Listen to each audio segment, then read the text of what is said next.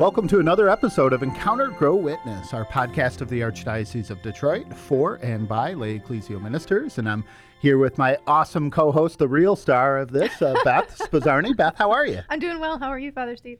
Fantastic. I'm doing wonderful. And we're blessed to have Sandy O'Shaughnessy with us. How are you, Sandy? I'm doing great. Thanks for having me. Yeah, thanks for being out here and coming into our very fun, at least to me, our podcast studio is fun. Kind of some art on the wall. It's pretty cool in here. And, yeah, and it's good to be in person again, right? Like after so many things we've had to not be in person, but to be able to see people's smiling faces and to read the cues when I go on too long and start talking too long, I can pick up those cues better in person. So glad you're with us, Sandy. Yeah. Beth, we were thinking about we're on the cusp of spring. Yeah, almost. I hope It's almost here, I think. It's coming. Yeah. And we were talking about what's the best month of the year in Michigan. I got thoughts, but I wonder. I can go first, but I want to kind of put it to you. Well, your favorite today, month, since and why it's is it springtime, February? I'll probably. It's not February. It's not February. February is not my favorite month. Today I'm going to say June because it feels like the end and the beginning of something new, a moment to reevaluate, dream up a million new things. But most of the year, I'd probably say September. Okay. September is usually my favorite. Okay. But I'm kind of excited for June this year. I thought you said June because that's when my birthday is. Oh, it's my birthday. So our birthdays are in June. Yeah. So So my favorite month then would be January, but if it's a birthday month, but I'm not going to pick January. Yeah. What is your favorite? Yeah. So, well, in the summers we go up north. So I guess I would naturally lean in that direction. Yeah. Love sunsets along Lake Michigan. But right now, I would also start thinking about spring, and I would start thinking about March. March is a challenging month for me in some ways personally.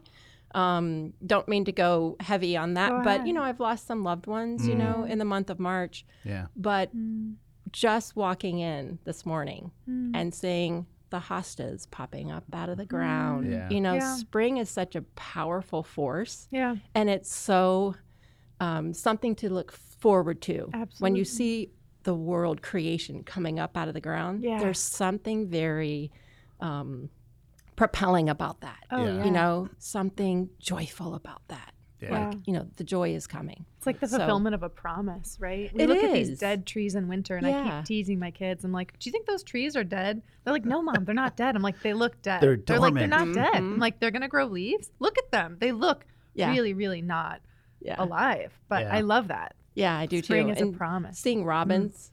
Yeah. Oh, all right. It's coming. Yeah. Keep going. And, here in Michigan, like I didn't notice this until someone else pointed it out because I've lived here my whole life. We don't get a lot of sun in the winter, right? It gets pretty cloudy kind of all winter long. And so when spring starts to come, the sun comes more. And I think there's so many things that come with that. I think October is my favorite month. I mean, I just love the fall. I love October. It starts to get a little cooler. You can have that pumpkin spice. Get out of here. Flavoring, Get right? out of here with the favorite. pumpkin He spice really loves nonsense. it. He loves it. It's such a good month. Send him some. He'd love to receive some. It's such a good month that even pumpkin spice nonsense can't ruin it. So Yeah. we have a pumpkin spice debate. Sandy, are you a pumpkin spice fan? I love flavored creamers. I just Isn't it a do. fun time? We were just talking about now I have like a shamrock, favorite, flavored creamer. So I'm all about that. Nice. Okay. And the Well- donuts. Well, I'm not going to fight you on cider mill donuts. Right? Like even Ron is giving us the praise hands for the cider mill donuts. But pumpkin spice lattes, I'm glad to say I'm outnumbered here. But, Pope Benedict often said that truth is not a majority opinion. So, all right. this is when you bring the Pope Benedict. Well, I mean, when it's needed, it's needed. So, Yeah. Well, Sandy, we're so excited to have you here with us. You're the director of religious education at Our Lady of Good Counsel, and I just know every time I've had a thought or a question, I always pop on your website to see what's happening and what you guys are doing, and then I call you, and you're always so quick to get back to me, which you don't have to be, but I'm so grateful for it. And so I was just excited to have the opportunity to have you come in and have a longer conversation with you. Yeah, wonderful. Yeah. Yeah. Thanks again for having me. Oh, this is great. One of the things that I've always been inspired by in our conversations is when I reach out, you're always like, oh, sure. Oh, well, let's talk about it. Oh, let me send you everything I have on that, which is it's not so common, you know? Sometimes we can be more guarded or, well, I don't know. If I give you my stuff, maybe you won't use it correctly, or I don't know you, you know, but you've always just been really open to like getting to know me and sharing whatever you have. And so I just wondered if you might be willing to share some of your insights and ideas on how we can collaborate better as a church. Sure. Yeah, so we really want to talk about collaboration today. And I know, Beth, we've talked about that, and that's been something that you are kind of really, I think, a champion of, which is so great to see. Before we dive into that, maybe we can talk a little bit about prayer. Oh, yeah, and we've asked a number of guests this because I think it's a good way to start the conversation is, what does prayer look like to you, Sandy? You brought your Bible with you today, and it looks pretty well read and marked up. And, it's not the Bible you pulled off the shelf and dusted off to bring here. It is not. Right? It's alive and well. Yeah, it's pretty well lived in. But, so just maybe if we can ask that big question first, Sure. What does prayer look like for you? Yeah. So first and foremost, that's why I brought my Bible. Yeah. It goes a lot of places that I go, but a religious sister gave it to me several years ago. So it's the Great Adventure Study Bible. Yeah.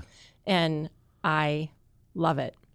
And I think for me to amplify my prayer life, when I read this, Jesus's words are written in red. Oh, yeah. And there's something about that jumping off the pages for me. Mm-hmm. So part of my prayer life is living in this Bible. Another thing I do in the morning, there's something about the morning. Yeah. And I've heard a few people share the story how if you give him the first fruits of your day, there's something about that. Mm-hmm. So every morning, and again, I offer my humble offerings. Sometimes your mornings go haywire and you can't quite dig in, right? We all know that life happens. But if you come over to my house in the morning, you're going to see my Bible in my lap. And I set my cell phone to 30 minutes, and I put my cell phone over to the side. So I don't have to think about time, right? I don't have to worry about looking, for time passing. I put it over here. And then I just read the readings of the day. I read Old Testament, read all the readings and the gospel. And then, like you said, Father Steve, I write in it, I underline it, I put dates in here, I put birthdays and anniversaries and things I'm doing and prayers and all of that. So I shared with my husband not that long ago that if I would have gotten hit by a bus yesterday, and I say yesterday because I can't get hit by a bus yesterday, right? Yeah. But if that would have happened, please go pull this out because this is part of, it's my prayer, it's my life that's in here. And then I find myself too, so when I start in prayer, I will light a candle.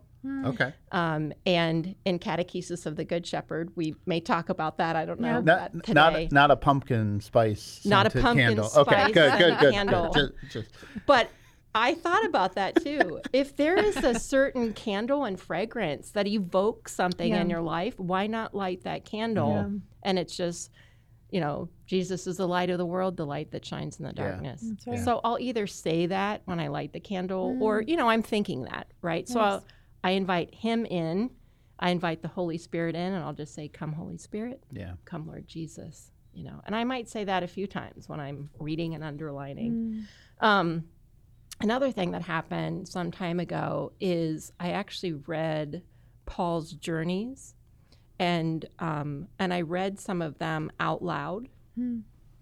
And someone told me some time ago, too, that our Gospels were meant to actually be read out loud. That's how they were conveyed, right? Yeah. Because people couldn't read, people couldn't write.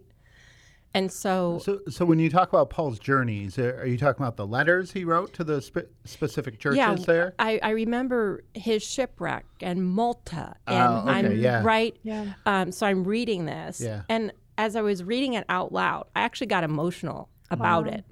So there are times when I will read what I'm reading. I'll read it out loud. Yeah. Right. I just think it hits us differently when we do that.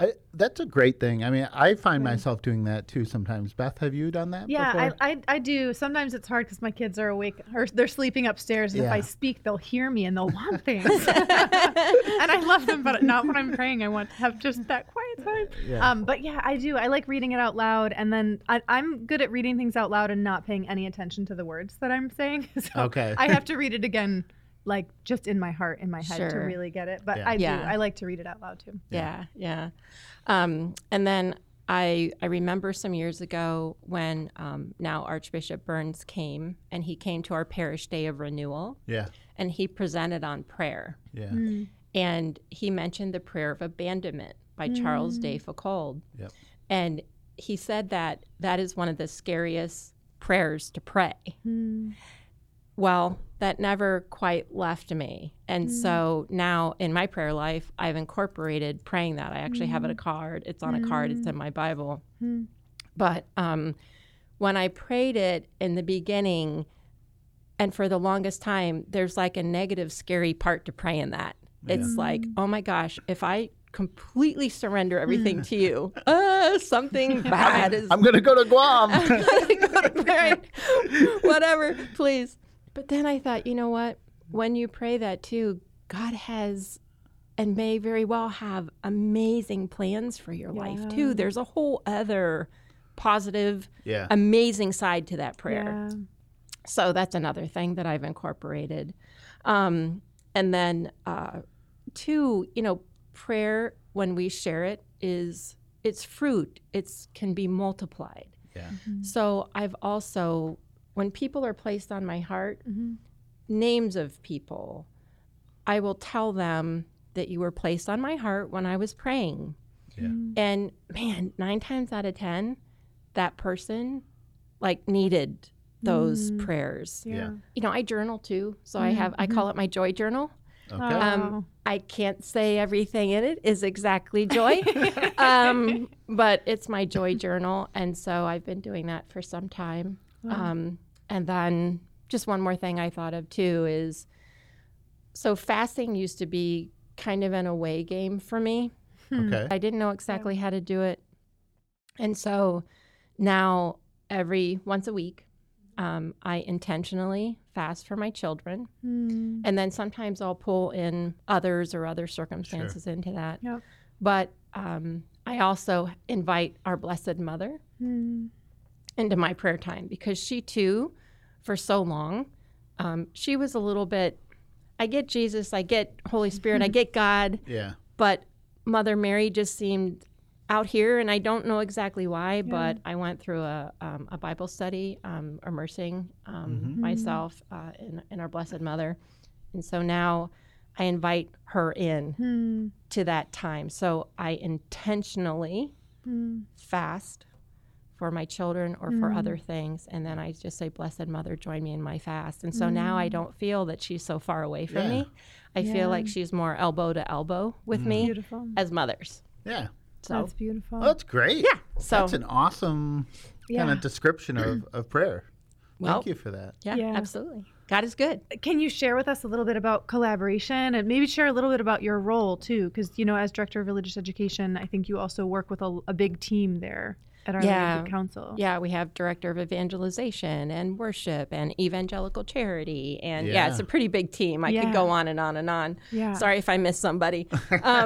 But I think for collaboration, and Beth, because we've talked about this a little bit, but so last year we collaborated with our Vacation Bible School with several other parishes that are in our family. And it was a learning curve, to be sure. So, but there's nothing like having more gifts, more talents, more ideas. And you see, like in the Gospel of Luke, that talks about gifts given and shaken down and, poured out, that they're, kind of multiplied. Yeah. And I think that was a beautiful example where we saw before our eyes what collaboration can do. You bring all these people together and a lot of ideas, and it was amazing. Yeah. And this was during the pandemic, Sure. right? Right. So, but our church was really alive with that VBS. There were a lot of awful things with the pandemic, for sure. Yeah. Lots of people who lost their life and lots of challenges. Mm-hmm. I think there were graces if we have eyes to see it. And I think you're pointing to some of that it did open up opportunities for people to collaborate, work together, think about new ideas in ways that we just wouldn't have been open to in other ways. It's definitely stopped our rhythm of we've always done it this way. Yeah. And I think my sense, I felt this way at the Archdiocese and talking with certain people, it did break us down that like none of us knew what to do during that time. Yeah. So we were a little bit more open to sharing ideas, sharing gifts, and being a little less, controlling's the wrong word, but a little bit less possessive of this is exactly how I want to do it. Did you find that, or do you see that as a grace kind of in these post-pandemic, or post-deep pandemic months here in kind of the spring of 2022? Yes. Yeah. I think Unleash the Gospel gives us permission to think outside the box and to do different, to try different. Yeah. So I do think that's one of the graces. And it's interesting. We had just a small catechist retreat a few days ago, and that was actually how we began. So before we even began our content, we unpacked the gifts and the graces of the pandemic, and then the challenges of the pandemic. So, and some things we put on both sides of the board, like Zoom was a grace. We could be together when we actually couldn't be together. Yeah. Well, Zoom was a challenge. Yeah. Online learning. Well, that was a grace in many ways, but also a huge challenge. Yeah. So I think we've now learned some things that, we wouldn't have learned otherwise. And now we've learned, well, maybe we should kind of keep doing this because it enriched something, right? So, gifts and graces and challenges of the pandemic. We could probably talk a lot about that, right? Yeah. That could be a whole other show. Let me ask, and this is for both of you. I feel like I'm like in the interviewer seat now and just asking the two of you. You're both in very large parishes and collaborating with parishes that are not as large, right?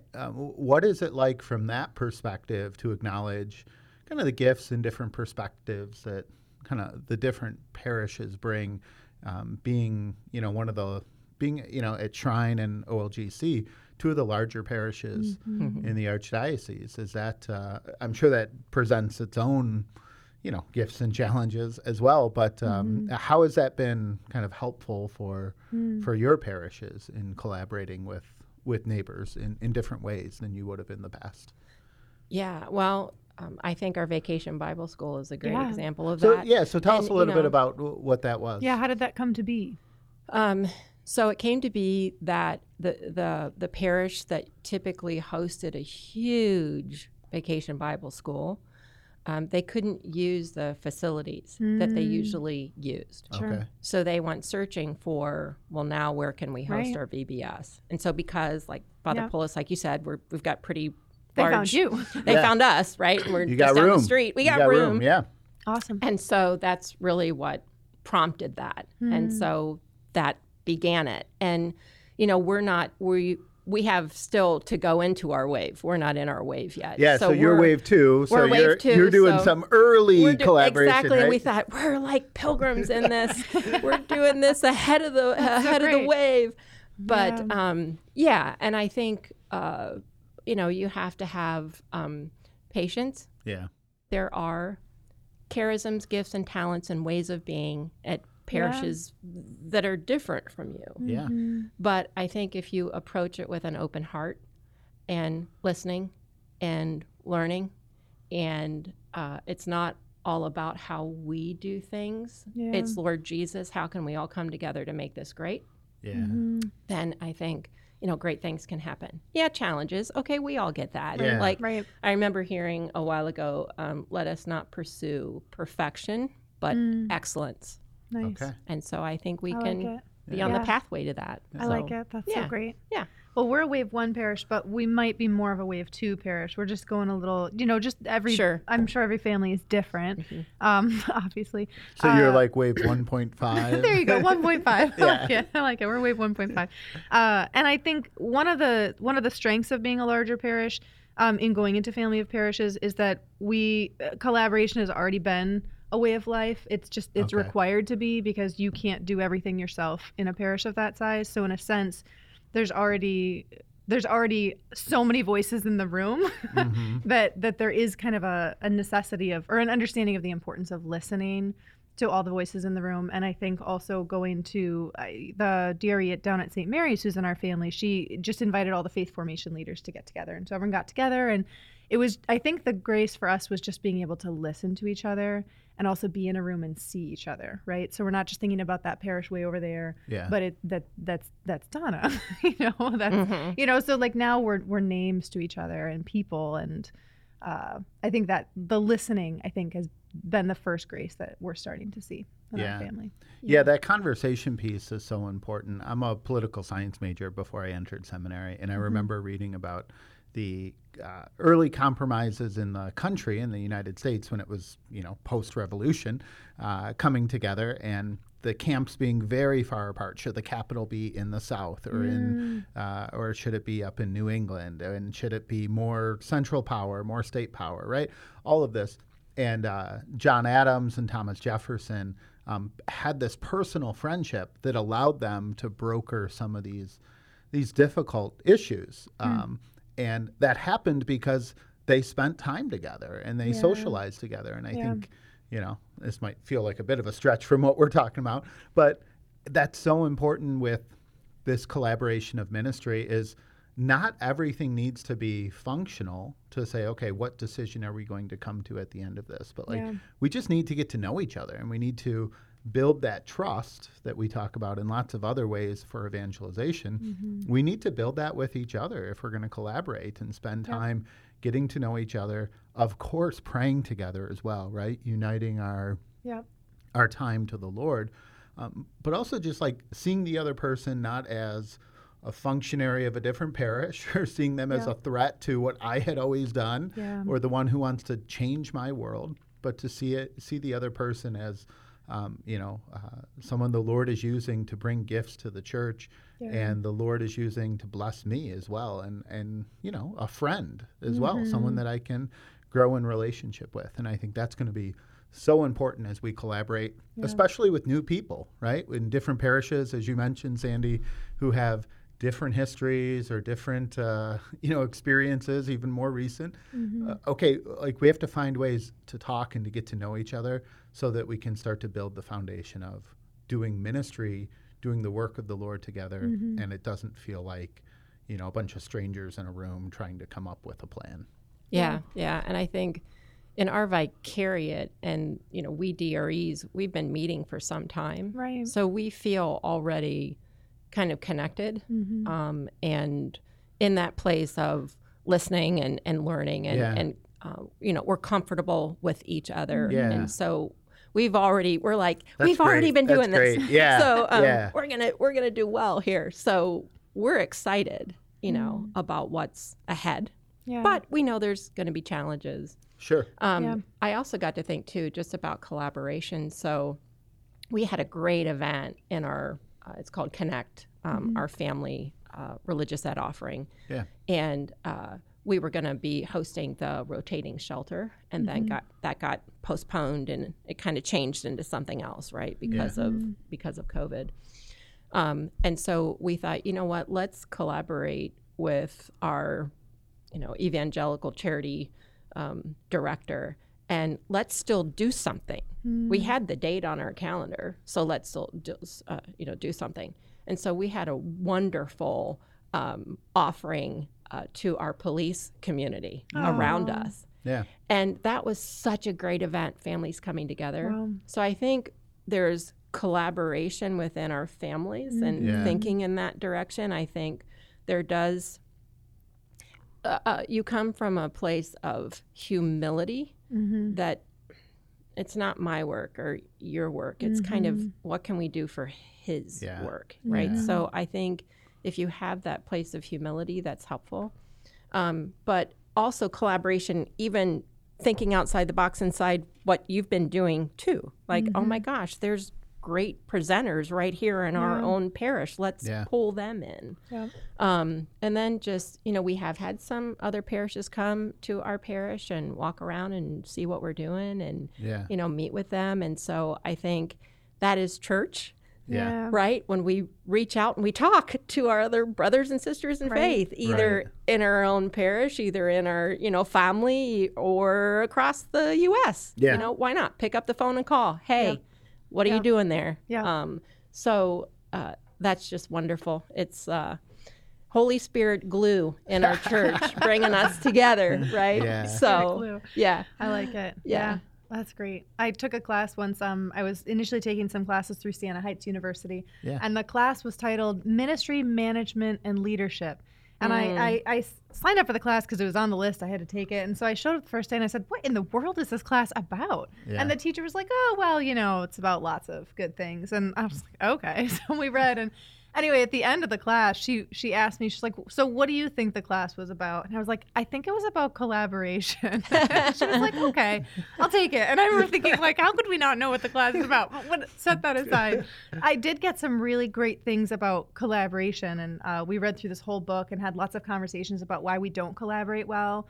And then there was a book that talks about the 4 levels of collaboration. So I'll give them for you in case it's helpful. Oh, yeah. Get your pen and paper out, people. I took the class. I love it. I know there was a reason I took Listeners, if you're driving, pull over all right. and take these notes. All right. All right. So the 4 levels of collaborative ministry are first coexistence, which is just having a common history, at least some level of membership together, which I think is probably where we've begun, coexisting as different churches. Then the next would be communication. So at least having some dialogue, right? It sounds like the DREs in your vicariate already have that. A lot of DREs, I think, have strong communication. And then the third would be cooperation. So move towards cooperating, which is groundbreaking. And then the last one being collaboration, which would be an ownership of a common mission, a desire to work together, and a decision to identify and unite different gifts.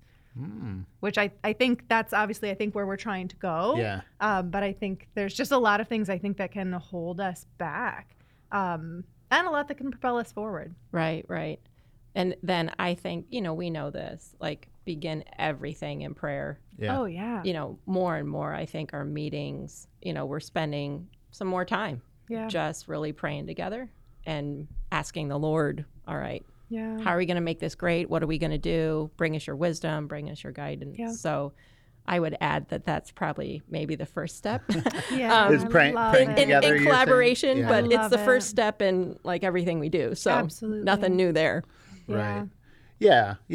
And I think that does kind of, obviously remind us, prayer is fascinating to me. What is prayer, right? Conversation with God, but God knows what we need already. Yeah. So why do we pray?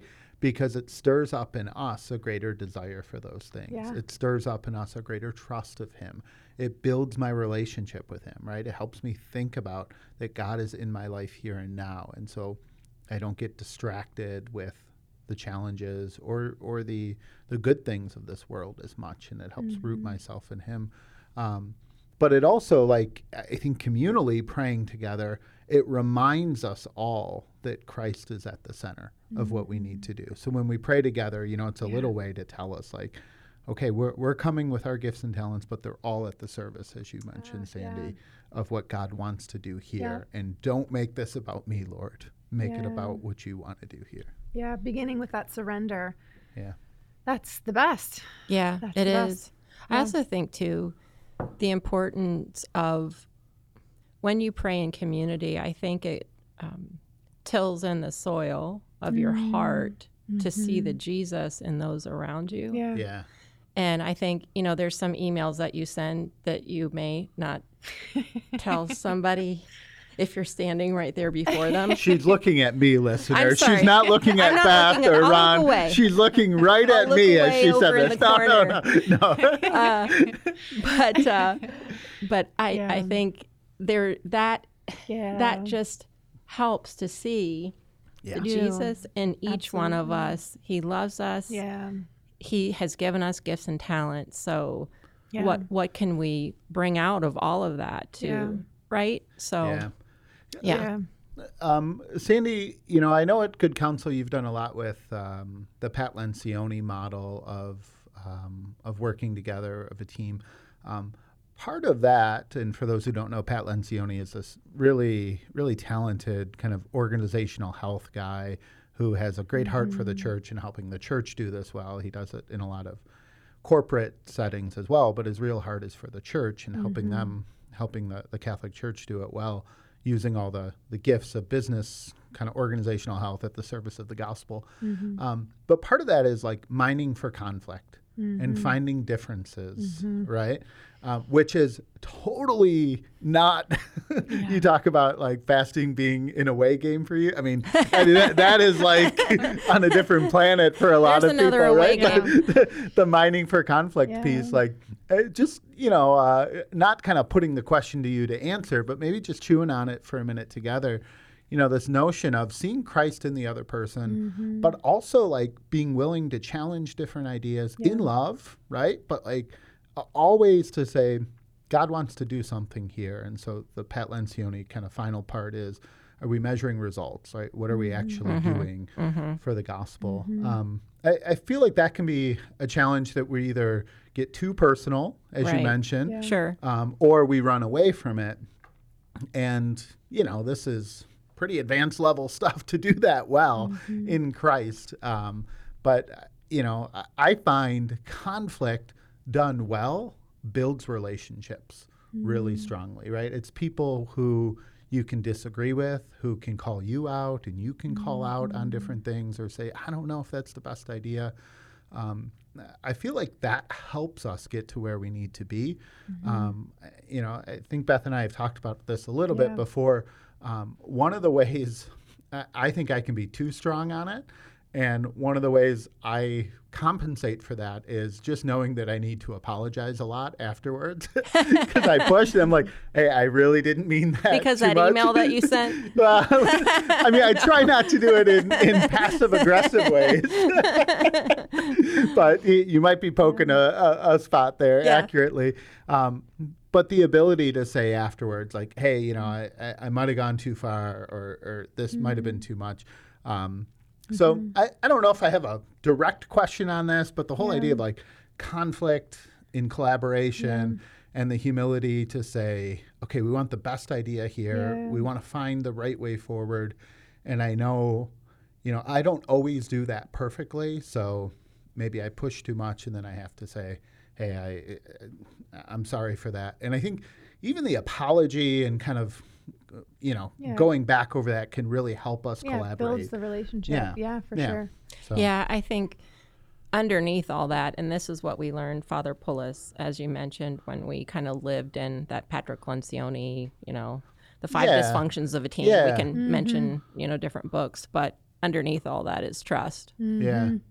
And so when you build that trust, that's when you know that you can share your heart. And you can share your difference of opinion. Yeah. You can dig into that. But I think it's cultivating that trust on a team that's vital. And we look at that too in our own relationships with our family, with our children, with our parents. Sure. We have that trust. And so we might be able to enter into some tough times a little bit more because we know that there's the love there, there's the care there. And I agree with you that I think, I'm conflict avoidant. Yeah. By nature, I think a lot of us are. Sure. And especially in ministry, people in the church. Yeah. But even, I grew up kind of walking away from the table, so to speak. There's kind of a saying at home, like, don't run away from the kitchen table. You kind of got to deal with it. Yeah. So don't get up and just leave. We have to enter into this. So trying to not leave the table and enter into those challenges. But bad news doesn't get better with age. And so it's probably better that we can enter into those tough conversations and try to do the best we can to resolve it and figure it out and find a way. Yeah, absolutely. I think one of the keys is learning to disagree well. Yeah. And one of my things is whenever I'm in a meeting and something's being discussed, I'm such a facial cue person. So I'm always looking around. I used to have a coworker whose face, everything she was thinking would be right on her face. So I enjoyed it very much because she didn't have to say and I already knew.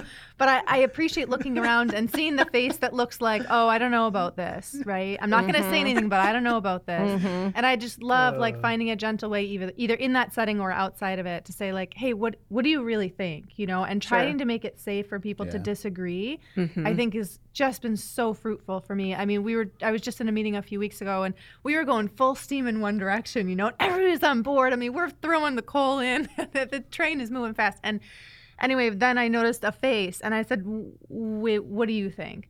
He's like, I just don't know about this. And then he laid out some really important things that we had not considered, and it changed it completely, But I think often it's the quiet ones who they have so much more that we need to hear. They have so much wisdom that isn't yet on the table. Sure.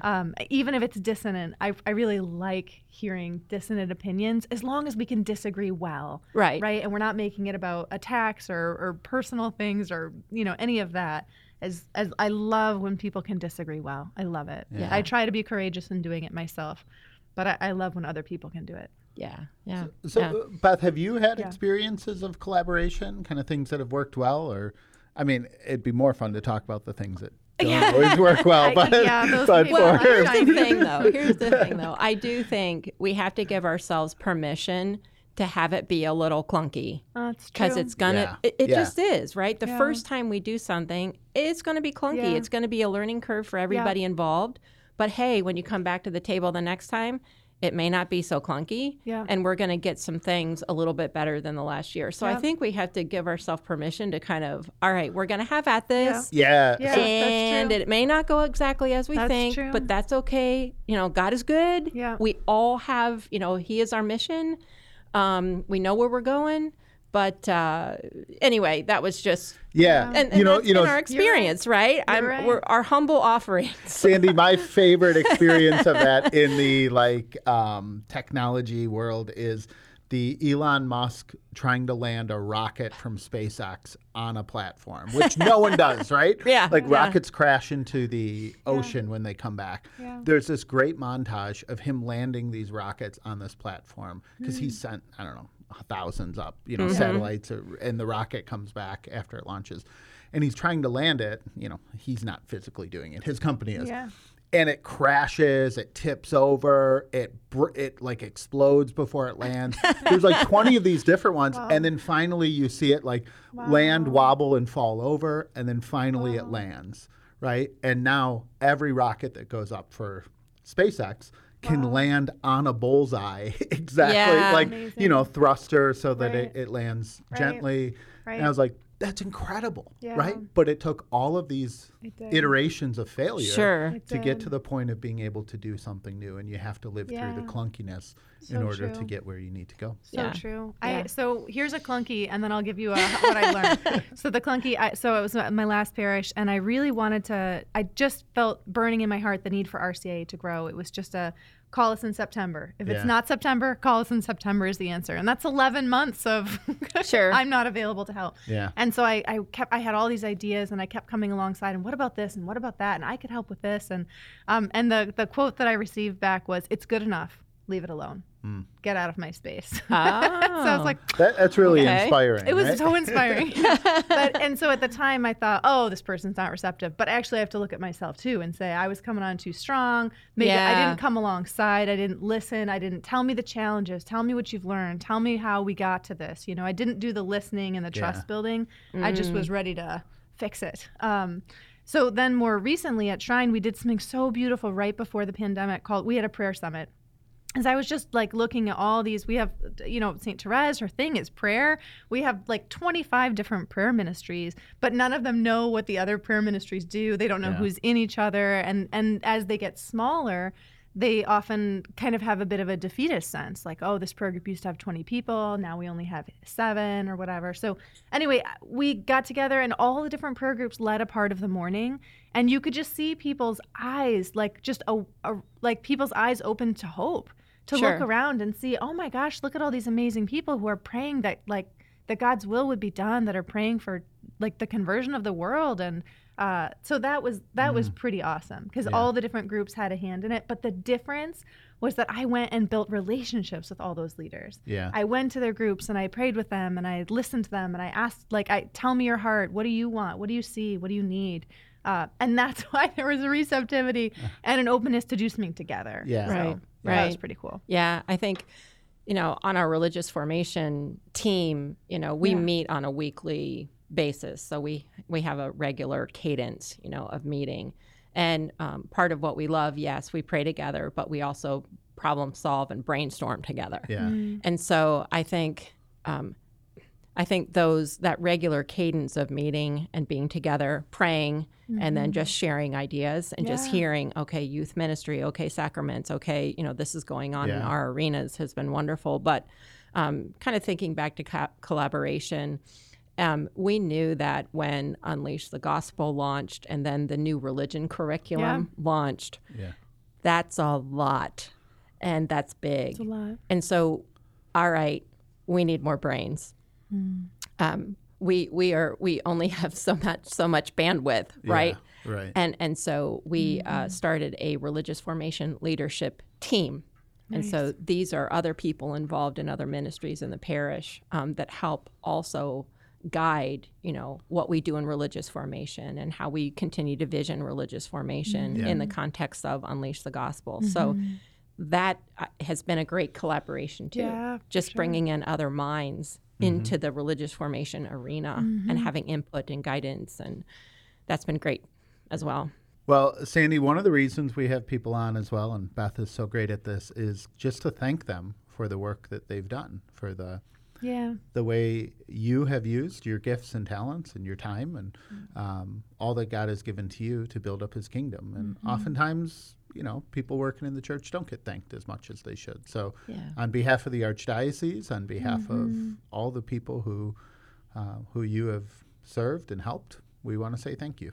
Wow. Thanks for all that you're doing to bless the church and help her grow. Thank you so much. Thank you so much for that. And I always, we are the holes in the flute. We are the vessels through which he works. And so God be praised. Amen. Amen. Amen. This has been the Encounter Grow Witness podcast of the Archdiocese of Detroit, empowering lay ministers to be better fishers of men together. Be sure to subscribe, follow, tell everybody you know. You can find us anywhere podcasts are found.